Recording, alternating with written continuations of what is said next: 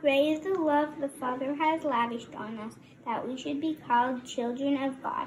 And that is what we are. The reason the world does not know us is that it did not know him. Dear friends, now we are children of God, and what we will be has not yet been made known. But we know that when he appears, we shall be like him, for we shall see him as he is.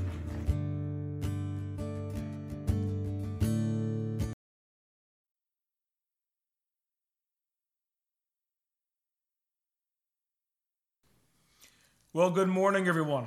It is real good to be together again, to gather in this way, to sing together, and now to hear from God's word. And so I just want to greet you this morning. It's been great to see how everyone is rallying around each other. You know, we just sang a little earlier about being led in God's love to those around us, and it's been great to just hear of how we're caring for each other, but also then looking to meet needs in the wider community. And of course, you'll know that we're neighbors with the Salvation Army Booth Center right next door to us, and just became of some needs that were evident there, and need for volunteers and for some supplies. And just want to say thank you to those of you who have responded, and those of you who are stepping up to volunteer and just to give financially, and just a thank you for that. It's so appreciated.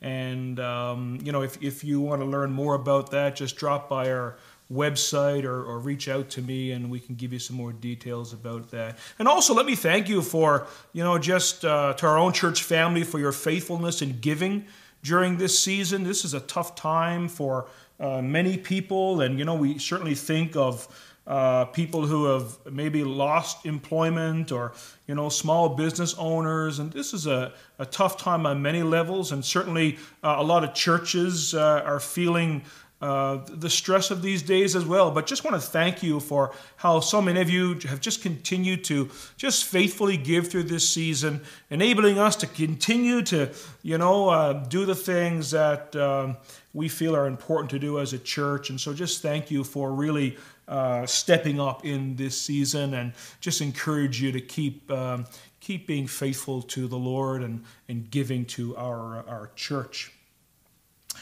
In just a moment, we're going to share in communion together, and so hopefully you're prepared for that.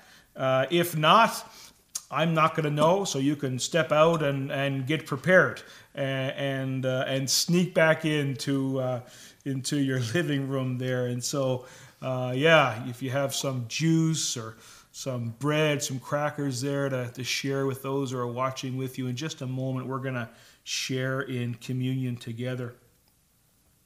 So last week, Jesse invited us into the Emmaus Road story, and he reminded us so well of how Jesus walks with us, how Jesus walks with us in our grief, in our confusion.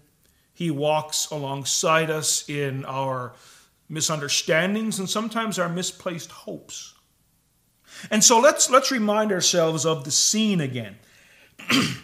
It's later in the day on Resurrection Sunday, and we have these two followers of Jesus who are traveling to the village of Emmaus. Luke tells us it's 7 miles from Jerusalem, and of course they are talking about what has been a rather shocking weekend. There's been the death and the burial of Jesus, the one they loved and trusted and had so much hope for. And then there's the empty tomb, there's the missing body, and maybe verse 21 of Luke chapter 24 kind of sums up their state of mind when they say, you know, but we had hoped he was the one to redeem us. And so you enter into the crushed hopes of these followers of Jesus. Along the way, Jesus joins them on this journey, and and they don't recognize him, and so they all end up around a table in Emmaus, and it's a supper table, if you will. They're going to break bread together, and the biographer Luke comments in Luke 24 verses 30 and 32. He says, "When he was at table with them, he took the bread and blessed and broke it and gave it to them, and their eyes were opened, and they recognized him, and then he vanished from their sight. And they said to each other, 'Did not our hearts burn within us while he talked to us on the road, while he opened up the scriptures to us?'" And so we've been invited to this story. It's a progression from a lack of recognition to full recognition. And so let's pick up the story from there, shall we? If you have your Bible there, hopefully Luke 24. And we'll pick up the story now in verse 33. "And so they rose that same hour," these two followers of Jesus, "and they returned to Jerusalem. And they found the 11 and those who were with them gathered together, saying, 'Guys, the Lord has risen indeed and has appeared to Simon.' And then they told what had happened on the road and how he was known to them in the breaking of the bread. And as they were talking about these things, Jesus himself stood among them and said to them, 'Peace to you.' But they were startled and frightened and thought they saw a spirit. And he said to them, 'Why are you troubled, and why do doubts arise in your hearts? See my hands and my feet, that it is I myself. Touch me and see, for a spirit does not have flesh and bones as you see that I have.' And when he had said this, he showed them his hands and his feet. And while they still disbelieved for joy and were marveling, he said to them, 'Have you anything here to eat?' And they gave him a piece of broiled fish, and he took it and ate before them." May God bless again the reading of his word. And so Luke, the biographer, has welcomed us into a journey of faith. And there's this progression of recognition. And so I got to thinking, well, what does it mean to have faith in Jesus? What does it mean to believe? And there are several things that we might say about believing from this Emmaus Road story. It certainly has to do with the recognition of who Jesus is, the recognition that Jesus is the Christ, the Son of God, that he's the Messiah. There is believing in Jesus and what he came to do. In verse 26, Jesus talked to them about saying, it was necessary for him to die. And so there's a sense of that faith is believing that Jesus' death was necessary. We also might say that faith means believing that he's risen, that he's alive. And there's also this sense that faith is rooted in repentance and forgiveness. We see in verse 47, Jesus talks about this repentance and forgiveness, this personal turning away from sin and then celebrating God's forgiveness. And then there's this new desire to know Jesus and to follow him. And so Luke invites us into this journey of faith that can be described as a progression of recognition. And what else can we say about coming to faith from this story? About coming to believe in Jesus and coming to trust in him for salvation. I think we can say that coming to faith is not really a destination as such, but a beautiful beginning. It's a doorway into a new life, a new way of of relating with God, a new life of purpose and meaning and mission. And from this story, at least, I think we can say that the struggle of faith is not a problem of knowledge. They knew about Jesus. It's quite clear. We know from the text that they knew about what the prophets and the Psalms had said about him. You'll note Jesus' words in verse 25 as he's talking to these followers. He says, "Why are you so slow of heart to believe all that the prophets have spoken about Christ and how he must suffer?" And so in this particular story, at least, coming to faith, the struggle of faith is not a problem of knowledge. But then we also can say that faith is also not the removal of all doubt and uncertainty. And on this point, let's go back to the text. We know that Jesus became known to these two travelers to Emmaus while sitting at a table with them. He became known to them in the breaking of bread.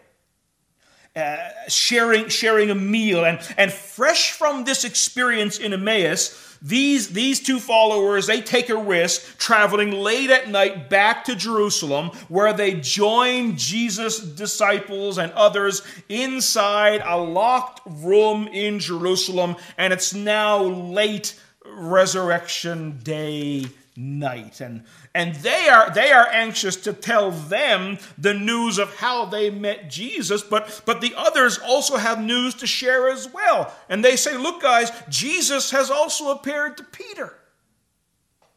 So there's a lot happening here, and the seesaw of emotion continues as all of a sudden it seems Jesus stands among them.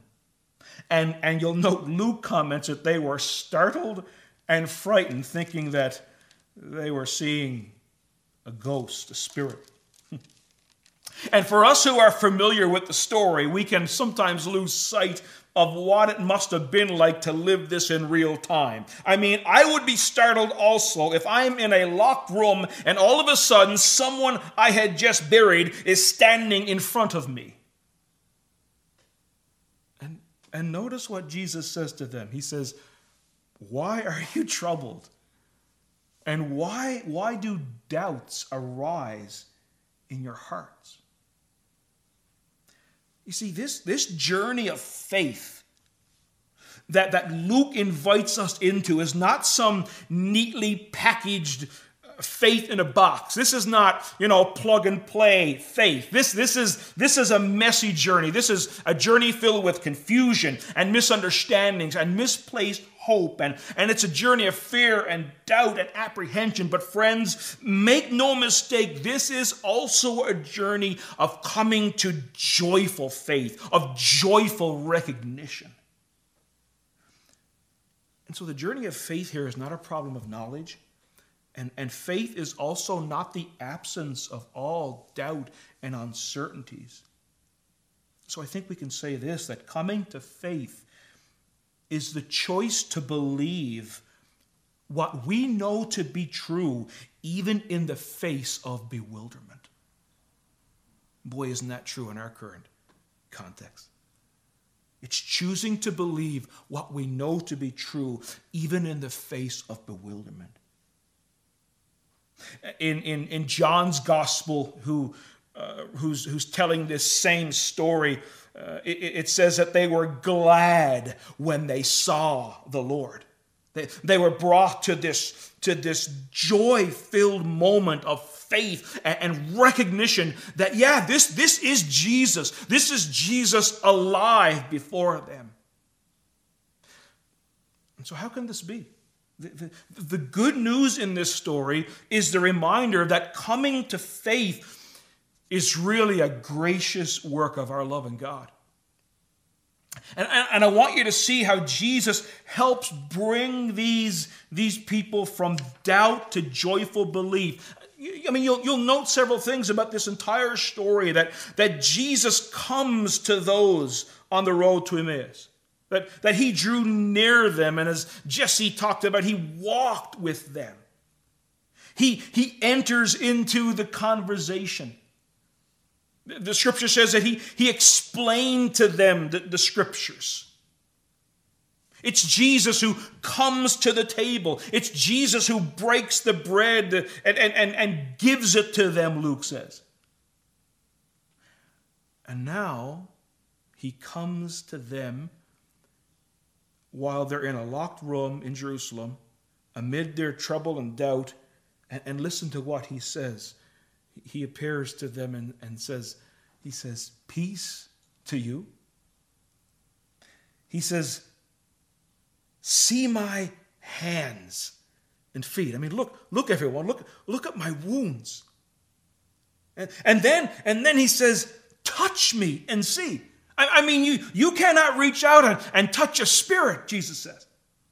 And as you read the text, you get the sense that they so want to believe, but it just seems too good to be true. And I think that's what's behind this curious phrase in verse 41. You'll note verse 41 says that while they still disbelieved for joy and were marveling. And I think what's behind that statement is that they want to believe, but it's just too good to be true. I'm sure you're familiar with the saying, right? Someone has said this to you, I'm sure. If it seems too good to be true, then it is. It's like when you're browsing Facebook and you see this post that if you share this and tag someone, that you are going to win a free family vacation to Disney World. That's when this applies. If it seems too good to be true, it probably is. And so that's, I think, they want to believe this. Luke says they're disbelieving for joy and are marveling. They want to believe this, but it seems to be too good to be true. And so Jesus doesn't stop there. He stands before them. He shows them his wounds.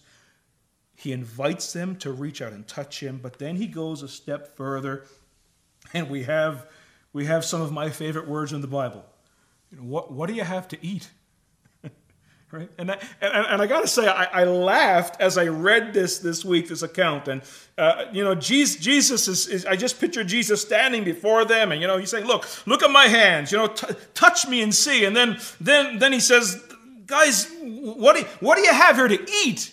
Give me something to eat. And as I read that, I was just, picturing Jesus saying this, and I kind of switched to my English, my Newfie English as I was reading this to myself. Boys, what do you got to eat? Come on, boys. What do you got here? Give me something. I don't care if it's left over or needs to be warmed up. What do you have here to eat? And Luke says they gave him a piece of broiled fish, and he took it and he ate it. And what a beautiful picture Luke has invited us into.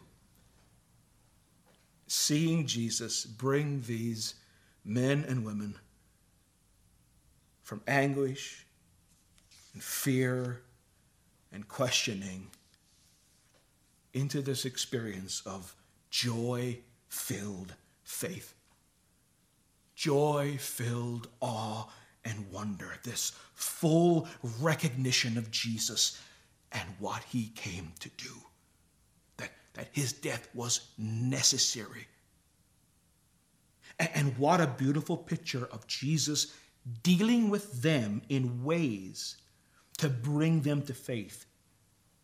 Giving them what they needed to hear and experience in order for them to believe. Oh, the gracious work of God in bringing people to faith. Bring your finger here. Look at my hands. Give me something to eat. How much God loves us. How much he desires to save us. How he desires that none of us should be lost in our unbelief. And maybe you can think of the unique ways that God brought you to faith,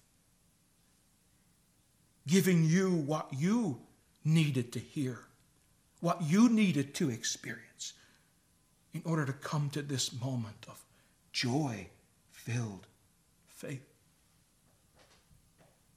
Maybe you can reflect upon the unique ways He's dealing with you, even in this season, in renewing your faith, causing you to see Jesus in a fresh way. But most importantly, maybe I'm speaking to people right now who have been on this journey of faith, this progression of recognition. And you are being brought, maybe in this moment, to saving, joy-filled faith for the first time. And maybe, like the people in our text, it is becoming clear to you how God has been working in your life to bring you to this moment, bringing you to a place of faith, opening your life for the first time to God's purposes and mission, to this joy-filled repentance and forgiveness of sins, coming to accept with joy that Jesus had to suffer, die, and be raised for your sins, for your new life with God, to give you hope. I'm going to invite Jesse to come back and just lead us in a song. And so right now,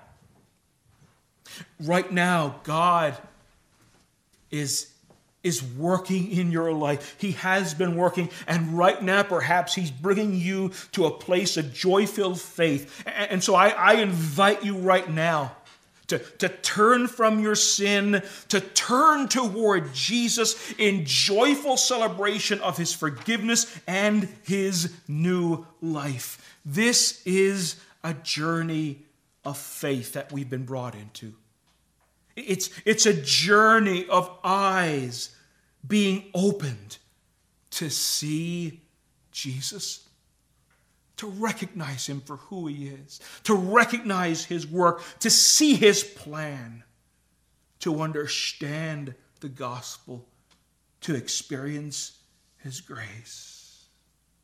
And so we are praying for this to happen right now. We're praying for you to come now in this moment. Maybe from apprehension and fear and trouble and doubt to right now being brought into this experience of joy-filled faith, of recognizing who Jesus is, that His death was necessary for your salvation. And as I was, just preparing and coming to this place in the message, I was just reminded, I began to sing, in fact, this song, Paul Baloche, I think, wrote this a long time ago, and it's just this song that says, "Open the eyes of my heart." And as I was preparing, I just began to sing that, and God, open the eyes of my heart. And so we're gonna sing that right now. I invite you to sing it. And maybe there are some of you who are going to now sing this for the first time in faith, saying, God, open the eyes of my heart. Bring me to a place of joyful faith and recognition that you are who you said you are. You've come to save me.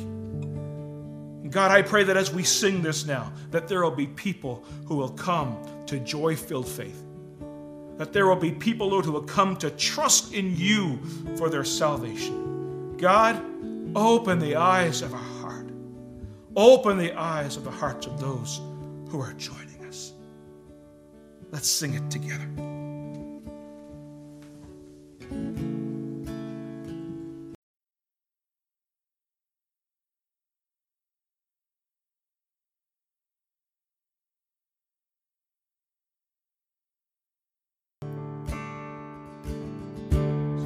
You in prayer this moment, and I want you to pray with me. If you're right now going to trust in Jesus you've just sang that and prayed, Lord, open the eyes of my heart. I just encourage you right now just to place your trust and your faith in Jesus. And why don't you pray with me saying, Lord Jesus, I turn towards you in faith.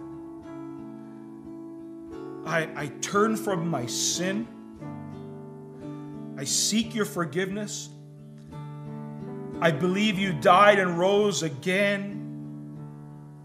And now I trust in you for salvation. And Lord, I want to live for you. In Jesus' name. If you've prayed that, let us know. Reach out to us. We'd like to help you.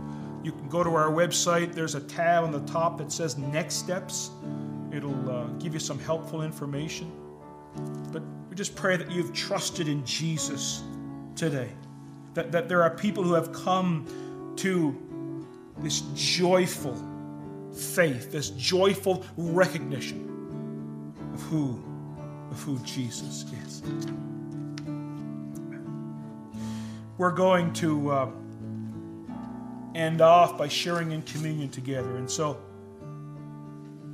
if you want to just gather around and just begin to share the elements with those who are there joining you in this time. And maybe you're alone today as you share in this time. And I know this is not the most ideal, but I pray that even for you, as you may be alone, that by the power of God's Spirit, you'll just sense the nearness of God, and even that you're connected with all of your Philpott family of believers now as we share in communion together. You know, the table is a central thing in Luke's gospel.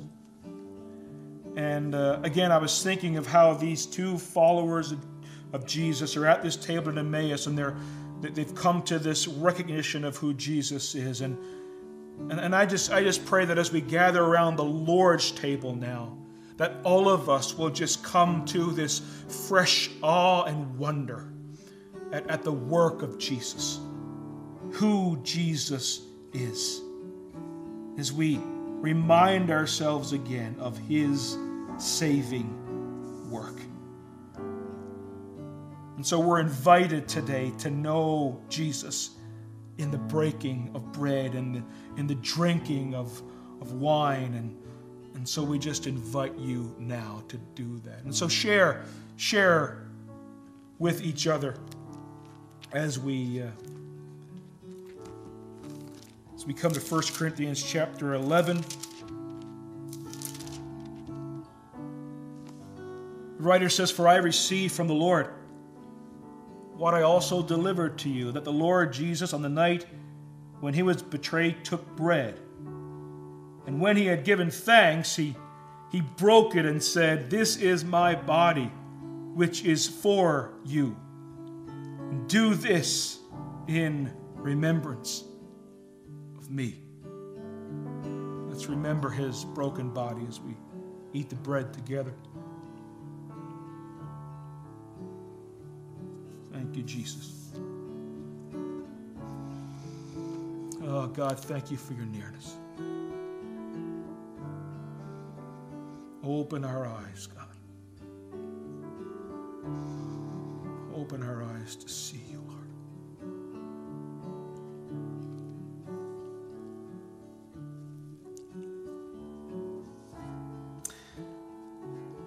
The scripture goes on to say, in the same way, he also took the cup after supper, saying, "This cup is the new covenant in my blood. Do this as often as you drink it in remembrance of me. For as often as you eat this bread and drink the cup, you proclaim the Lord's death until he comes." Let's drink together.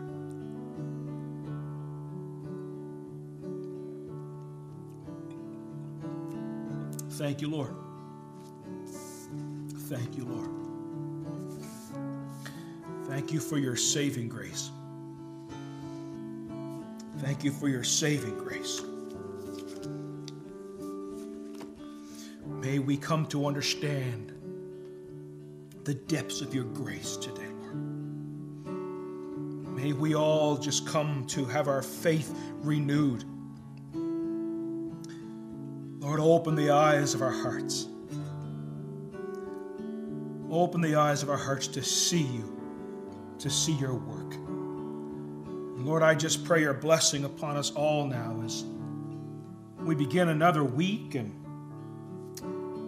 Lord, we're unaware of what this week will bring, but we just enter this week trusting you, placing our faith in you. We thank you for your nearness. Thank you for your provision. Thank you for how you're moving in our lives, in our families, in our church, God.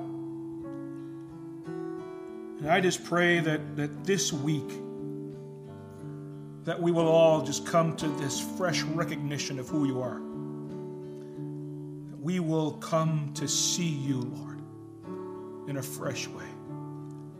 May this week, Lord, we just marvel in a fresh way at the gift of your grace. Yes, Lord. Open our eyes. God bless you, everyone. It's been real good to be together. And, I just encourage you to take advantage of the opportunities this week to connect with each other. Monday night, you can join an online Bible study, 8 o'clock, and you just want to reach out to us for login details. And Wednesday night, we'll gather again for a time of worship and prayer again right here on our YouTube channel.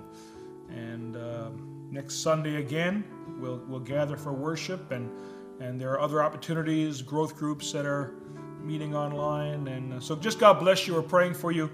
And may this be a week where you see Jesus more deeply, experience him more profoundly. God bless you. Amen.